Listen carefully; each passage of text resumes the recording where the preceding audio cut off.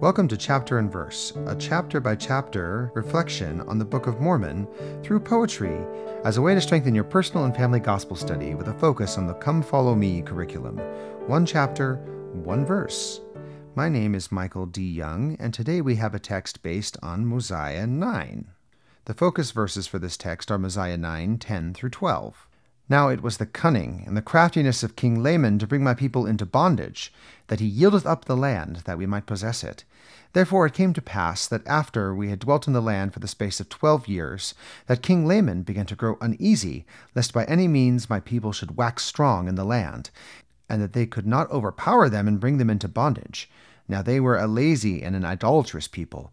Therefore they were desirous to bring us into bondage, that they might glut themselves with the labors of our hands, yea, that they might feast themselves upon the flocks of our fields.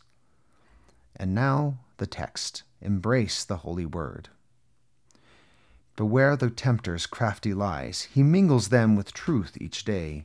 He wears a fair and sweet disguise to lead each precious soul astray. Beware the promises of those who do not have the truth within, for soon or late the truth then shows their bitter fruit of awful sin. Embrace the holy word of him, whose word will stand through endless days, whose light will never fade or dim, whose love he ever bright displays. Thank you for listening. If you like what you hear, please share.